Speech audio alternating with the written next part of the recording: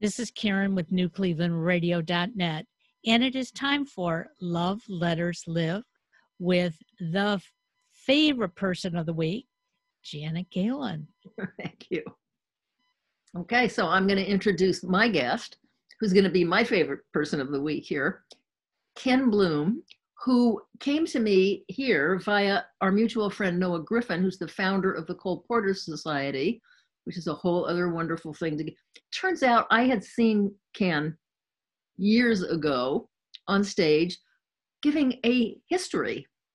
Anyway, so by the time this came, it was familiar. And I want to introduce Ken Bloom, who does so many things. Ken, I have to say, I know how, I probably don't know all of how much you've done, but you do so many things that I want to say, you look like a youngish man. I mean, I would say you'd have to be 130 to have done everything you've done. So let's go to you. Pardon? I said pretty close, 130. You have done so much.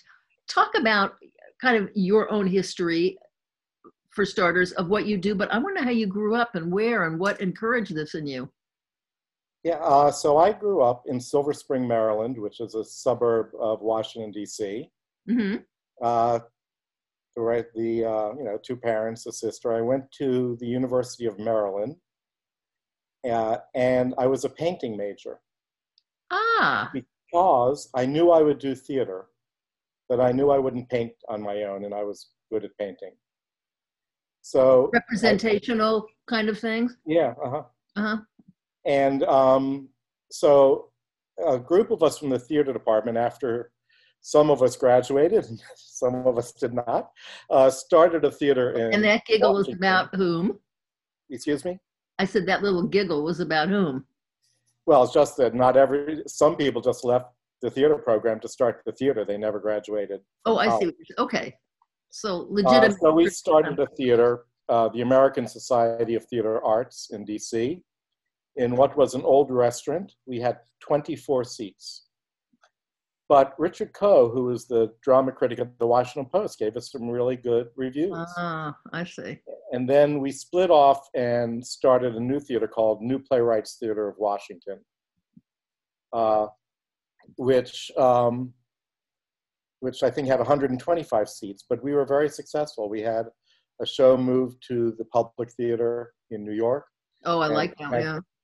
And we had shows that went on to commercial productions produced by us. Okay, but this is you, wait a minute, this is you as an adult man. Right. Can we before that? Yes, what were you like as a 3-year-old? What were your parents like? What did you show in terms of ability, and what did they do with it, if I may? Yeah, my parents moved to Washington during the war because there were jobs, and we lived a suburban lifestyle. What did they do? My mother worked for the Washington Post, and my father worked for the government for General Services Administration. He was very high up in the government. And do you have brothers or sisters? Or I have an older sister who's 7 years older than I am. So when did your abilities first to show? I don't know. I mean, yeah, I don't know. After college, I guess. Oh, I see. So it was regular. Everything was routine. You went to school, you came home, you played with your friends. I don't know. Okay, no, I was just curious about it. I'm kind of always intrigued by genetic connections. Oh, yeah. No, I don't know. I must have been, both my parents are accountants. I have never balanced a checkbook. Good. This answers so many questions. Really? I have. Yes, they're accountants. They live in detail. Right. Uh-huh. And I don't really. You wouldn't know it. Richard Carlin, my co-author, is the detail. Okay, so how did you go from what you were doing in theater to doing something so historically wonderful? Well, so I'm very obsessive, apparently. Yes. And when I grew up and I was like in beginning high school, maybe, Corvettes, which was a department store, moved to Washington. And prior to that, we only had a 78 record player. And when Corvettes opened, my father went to the opening day and he came home with a color TV, which we had never had Oh before, my. a Polaroid camera, which we had never had, and one of those record players that you open up the speakers and the Yes. turntable goes down. And all of a sudden, the dam burst, and I wanted every Cast album Okay. and other kinds of music. And I have to give credit to my mother, because I would get an album and play it 400 times over, and she never said anything. Oh. You know, so I'm very obsessive about that kind of thing. I've always been that way about music too, Yeah, over you and know, over. And the wonderful thing is today, you can put something pretty much on infinite loop on your own tape in your Right. car. Right. Okay, well, go ahead. So, so then I always loved puppets. I wanted to be a puppeteer. And I had the opportunity when I was working at the Smithsonian Division of Performing Arts. And for 3 years, 2 of which were on the road, I was a puppeteer with Alan Stevens and Company. And this was a big puppet show Wow. with tape, projections, rod puppets. And we played every state but 2 states in the continental United States.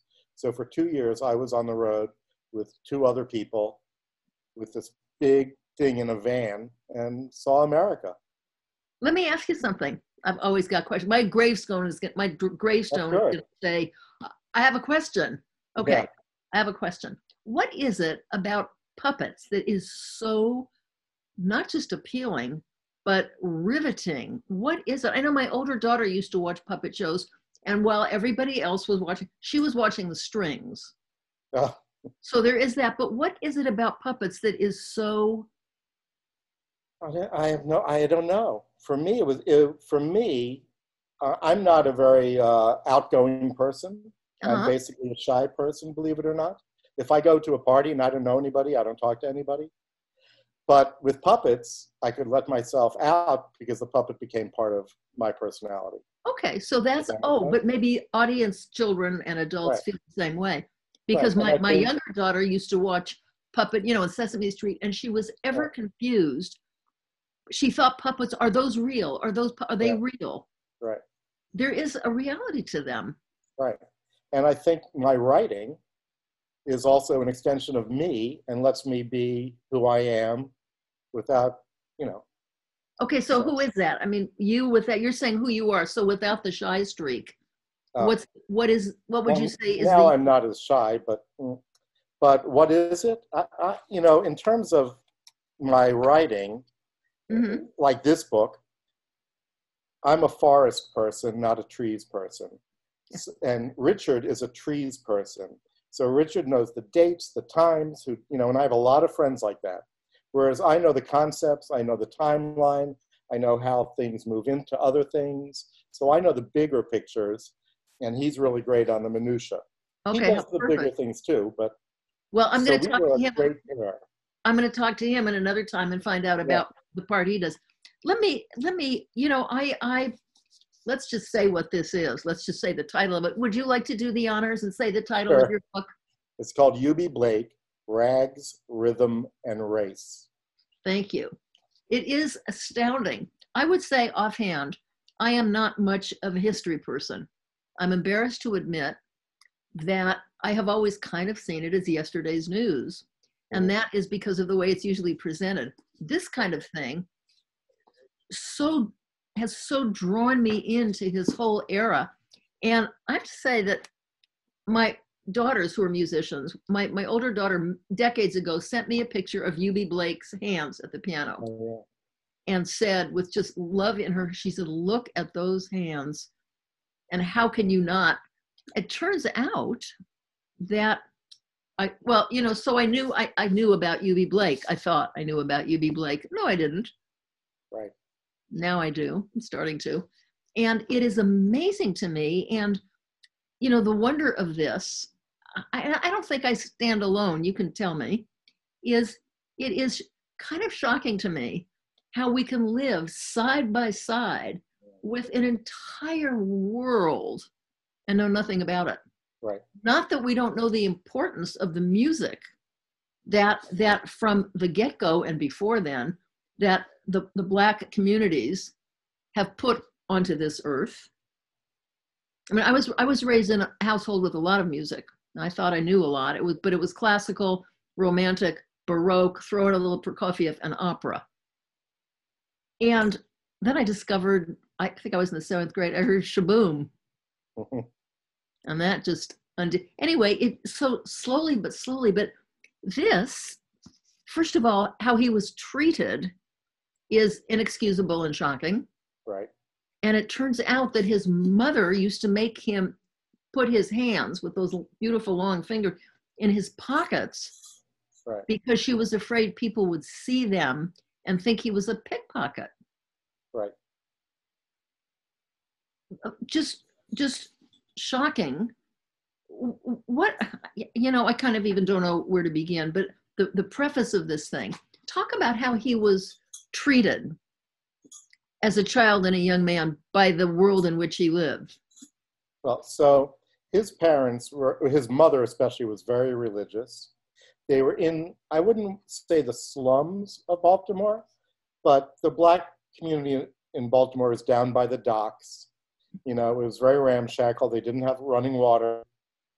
This is in the 20s, right? No, earlier. No. He was in the first decades of the 20th century. Right. He was born in the 1890s. I just remember that, yeah. Yeah. So, things were really different and bad for Black people. Right. And he only knew Black people, just like when I grew up, I only knew white people. I didn't know it. And in Washington, which has a heavily Black population, I never met Black people, till I got older in college. Right. So everybody lives in their bubble, and he was in a bubble. And his father, as I said, was a stevedore working on the docks. And one day they rented a organ, because his mother said, "Oh, he'll learn the organ." He was attracted to it in the window of a store, was it? Right. Just for some reason. And she thought, "Oh, he'll be able to play at church." But quite the opposite. So something about him, he got it right away. He understood all the chords and everything, almost sitting down at the piano. That's like music and math. That's kind of an innate genetic. Oh, yeah, definitely. Sure. And there's a story about him as a young person in his early, even before his teenage years, he would sneak out the window and listen to the sounds coming out of the bawdy houses, as they called them, and bars and all. And then he started to play at those places. How old was he when he first did that? I forgot. You got it in here, but... I think like 11, 12, 13, really young. So they let an 11-year-old in a whorehouse to play the piano. Why not? It's good. Who cares? Right. So, and then he sneaked back in, and his parents wouldn't know until one day a friend of his mother was walking down the street, and his playing was so unique that she knew it was him. Wow. And she came to the mother and said, "Oh, I heard you be playing at this place." Oh. The mother said, "No, Yubi is sleeping. He's in bed." He said, "No, he's not." And so they confronted him, and he admitted it, and his mother was shocked. However, when he pulled out all the money he got, he was making more money than his father. And basically, he was then supporting the family with his father. Mm-hmm. And once he had all that money, and his mother knew that he was safe and not... Right. And they also knew what a genius he was. Right. Yes. Okay. So from there, how did he make it onto, this? Maybe you just talk about this a little bit, because it is, a lot of it in here was new to me, and the entire history of the Black entertainment world of that era. Right. Because it was completely segregated. So, he joined medicine shows, traveling shows, minstrel shows. He ran away from home essentially with some friends, and then one by one they dropped out, and he was alone, and he went through all of that. And he would come home on occasion when jobs, dried up, but he was in demand then. Oh, that's what I read about that, yeah. He became in demand. And I remember in the book that he was in Atlantic City, and he ran into a young Irving Berlin. And he taught Irving Berlin chords because Irving Berlin didn't know anything about counter melodies, ragtime or any kind of things like that. And Eubie taught him different keys and how to do things. And Irving Berlin went on to write Alexander's Ragtime Band, which at the time was considered radically jazzy. Yes, yes. The things that change. Also, talk about his theater experience, because the expectations of the white world seem a little bizarre. Oh, absolutely. There were only certain things that these entertainers could do, and they were a little worried about. Go ahead. Well, the general population was afraid of Black people just being in their neighborhoods. And why was that? Because they were Black. They didn't have any experience with Black people. They thought they were crooks or were going to steal them or rape their daughters or whatever, So, right. So he was really on the Black circuit. And by the time Shuffle Along came up in 1921, you have to remember that even Broadway, there had been some Black shows around 1906 on Broadway, but it petered out. But when Eubie came, there was no Black shows, and everything was operetta. If you think about it, it was all Victor Herbert and Rudolph Friml, and people of that ilk. And when these guys decided to do a Broadway show, having no experience whatsoever, it was a shock to everybody. And one thing that leads into what you said, when they were afraid that this all Black show would have a love interest, they thought the audience would riot. And in fact, Eubie was conducting the orchestra, so he couldn't get out. But Noble Sissle, who wrote the lyrics with him, and one of the book writers were at the exit door in case the audience rioted. But they didn't. Right. And all of a sudden, Shuffle Along became the thing. White audiences would go slumming in Harlem. They'd call it, But it was called slumming. Slumming in Harlem. Let's go slumming on Park Avenue. Right. My goodness. So they would go to this theater on 63rd Street, which was the very north of the theater district. Most of the shows were in the 40s. And this was the lecture hall. It was never a theater. And they sort of, got it together to make a theater. And it was so popular, they had to change 63rd Street to a one-way street because of all the cars and taxis coming to drop people off.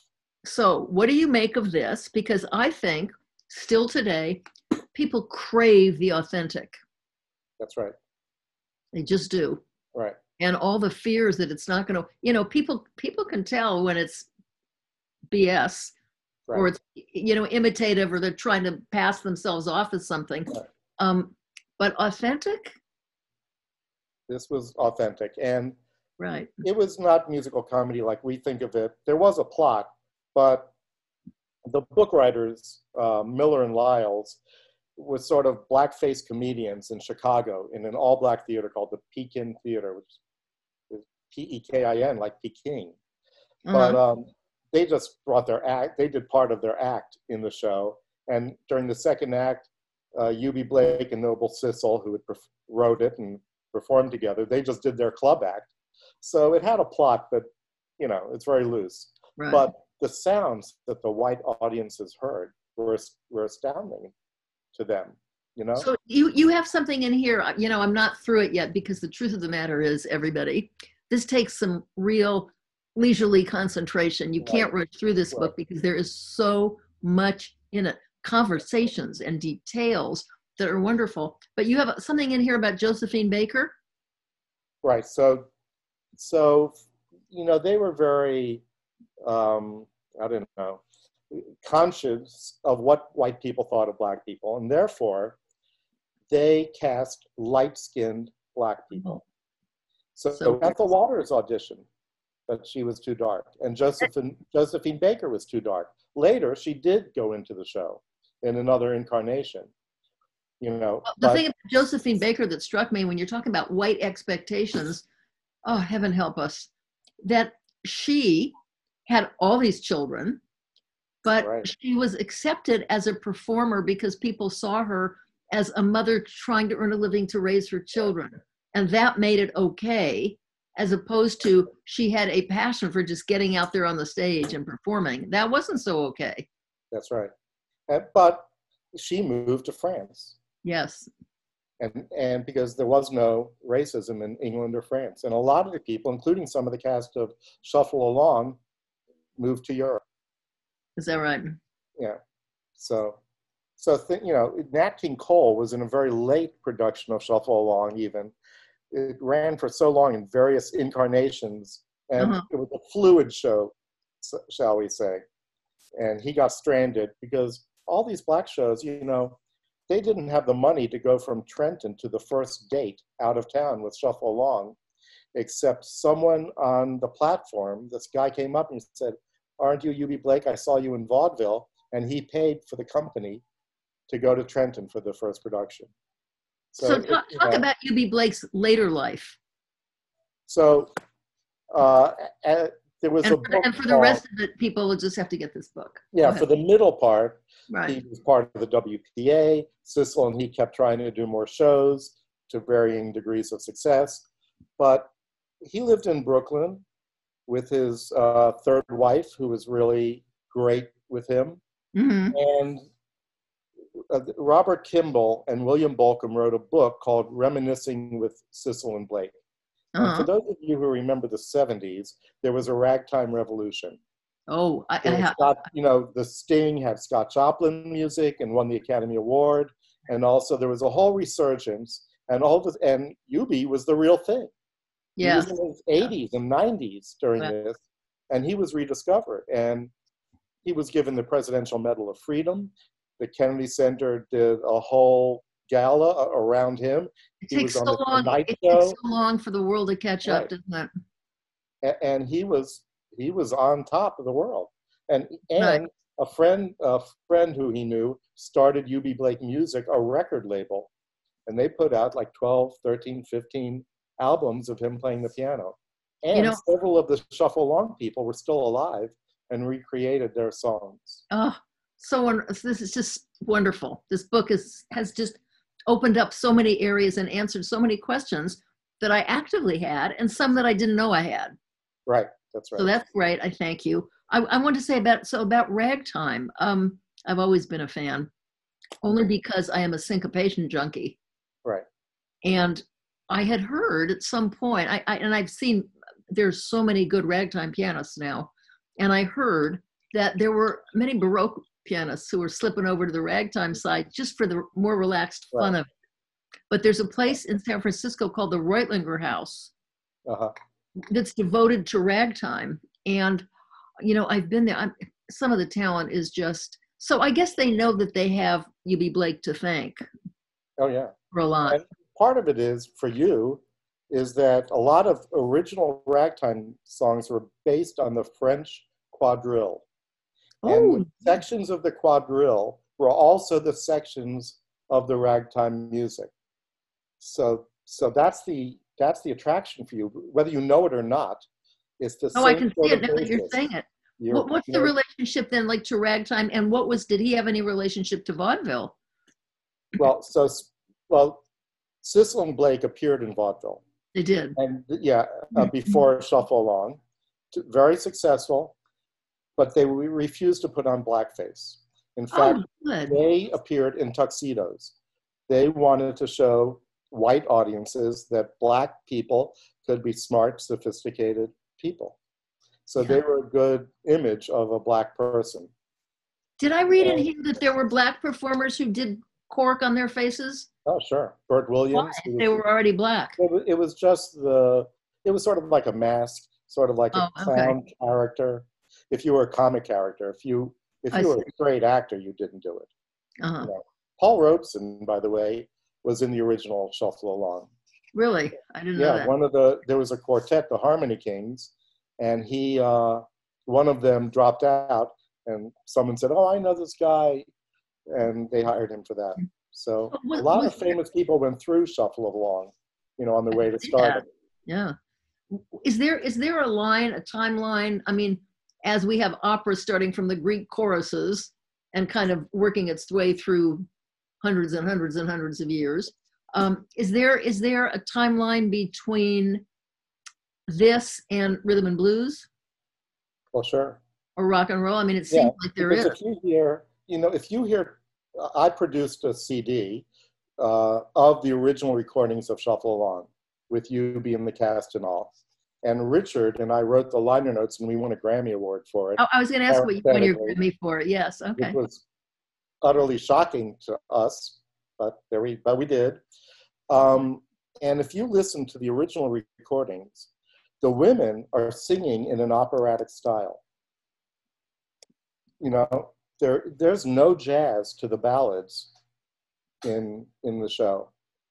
They're straight ahead operatic. And then you hear I'm Just Wild About Harry, and all of a sudden you're in the future. So it's really a transitional show. Yes. It straddled it. So for the white people, they could hear trained voices who had voices like they were used to hearing, and then the excitement of things like I'm Just Wild About Harry, that it's like, wow, there's something more in the world. That's there is something new. And the dancing that evolved with it, obviously the rhythm of the music made demands. Right, and then even people on Broadway like Kern and Berlin started having ragtime influences and syncopation in their songs. Even Victor Herbert wrote a syncopated orchestral piece. So older people caught on. Yeah. Syncopation is so relaxing. I know, it's fantastic because it adds another layer instead of just the melodic line. Right. And by the way, I'm wondering, I think, a lot of, for me personally, my favorite music in any genre is with the music with the most motion. Right.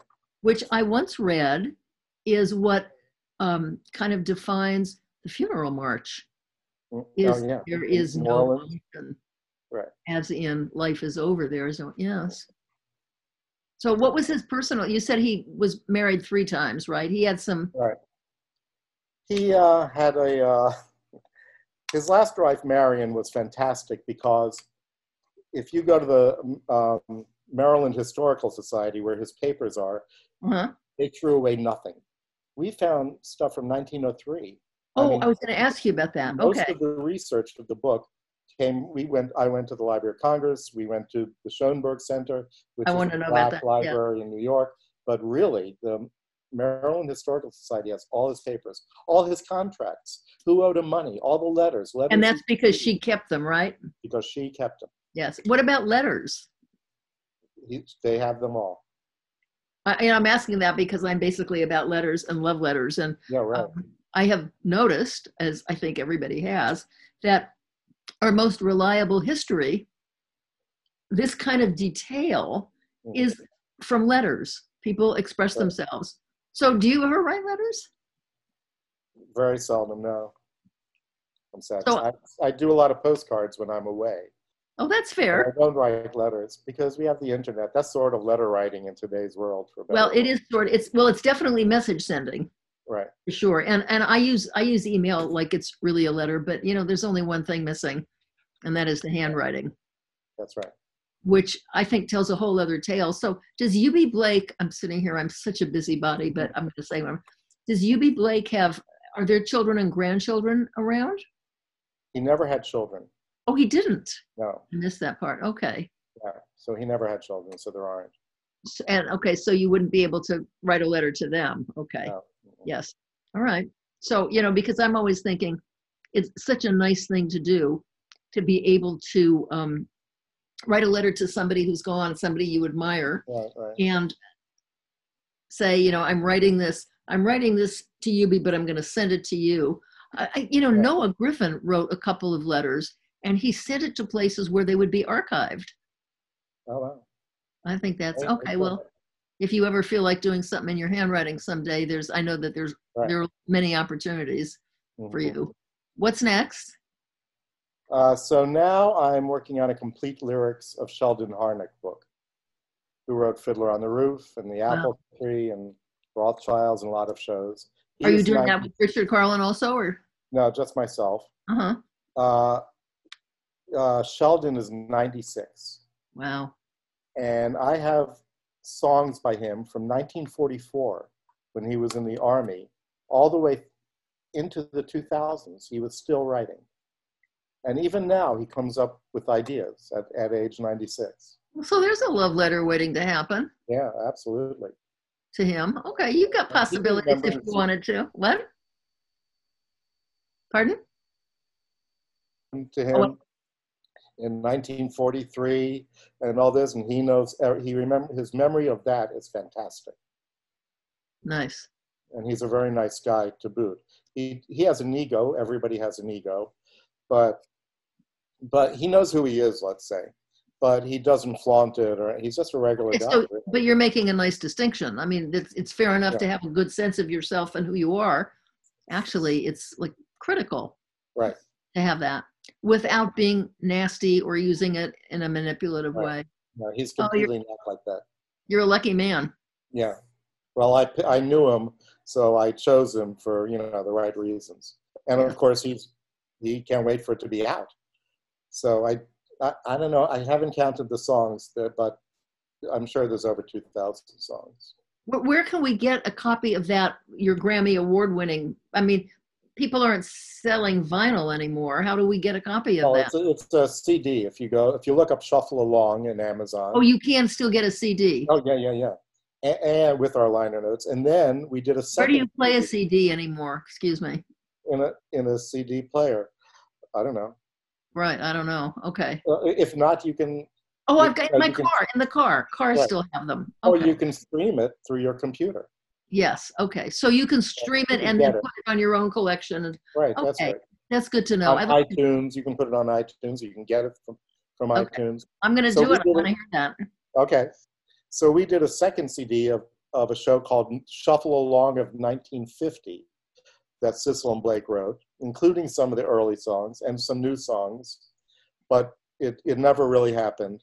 And it sort of morphed into a Shuffle Along of 1953, which was a show that anything that could go wrong did go wrong. Pearl Bailey was in it, and then she quit.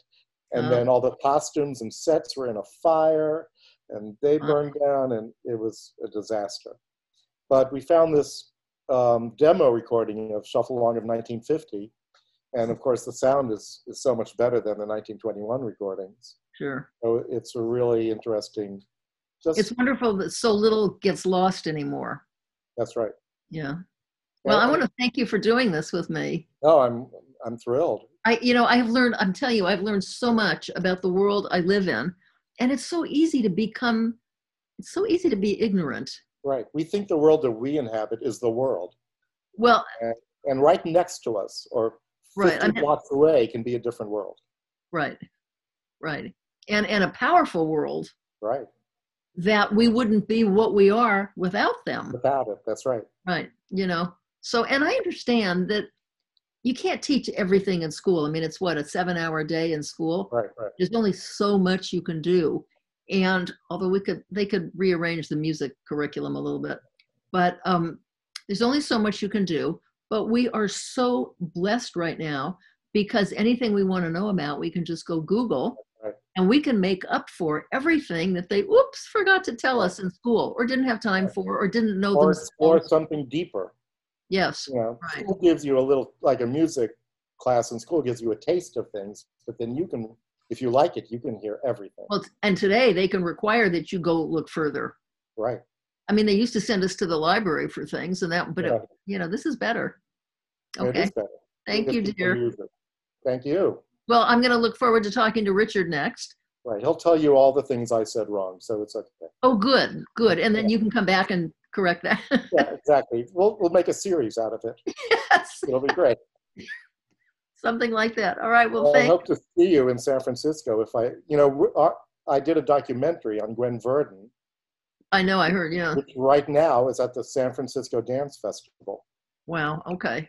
So if people want to get down to the festival, they can see this documentary. Okay, that's nice to know. I would be there, except. Right, of course, except I remember her. I saw her in Damn Yankees when I was like 10 or whatever it was. Lucky. And I did a Whatever Lola Wants, Lola Gets. Uh-huh. If you were not in the room and you could see that I was a flat-chested 11-year-old, you would not know. She was, by the way, I still have that music in my car. Oh, great. From Damn Yankees. And I went and got myself the VCR because I didn't want my granddaughter to grow up without knowing it. Right. And you know what I discovered? Tab Hunter. Hmm. First rate. You know, the things that you grew up with, you kind of take as the wallpaper. I know, right? We interviewed him, right? His last interview we did. Really? And he was so nice and so loving of Gwen. And talented. And really talented. Right, right. Okay, well, thank you. Opening eyes everywhere you go. I appreciate it. All right, I'm going to say goodbye to everybody now. I'll talk to you later and often in life, and I hope to see you in New York one of these days also. Or I'll come out there. Okay, so you get to me first, I get to you first. We'll get together. Whoever, right. Thank you. Bye. Bye. Double thanks.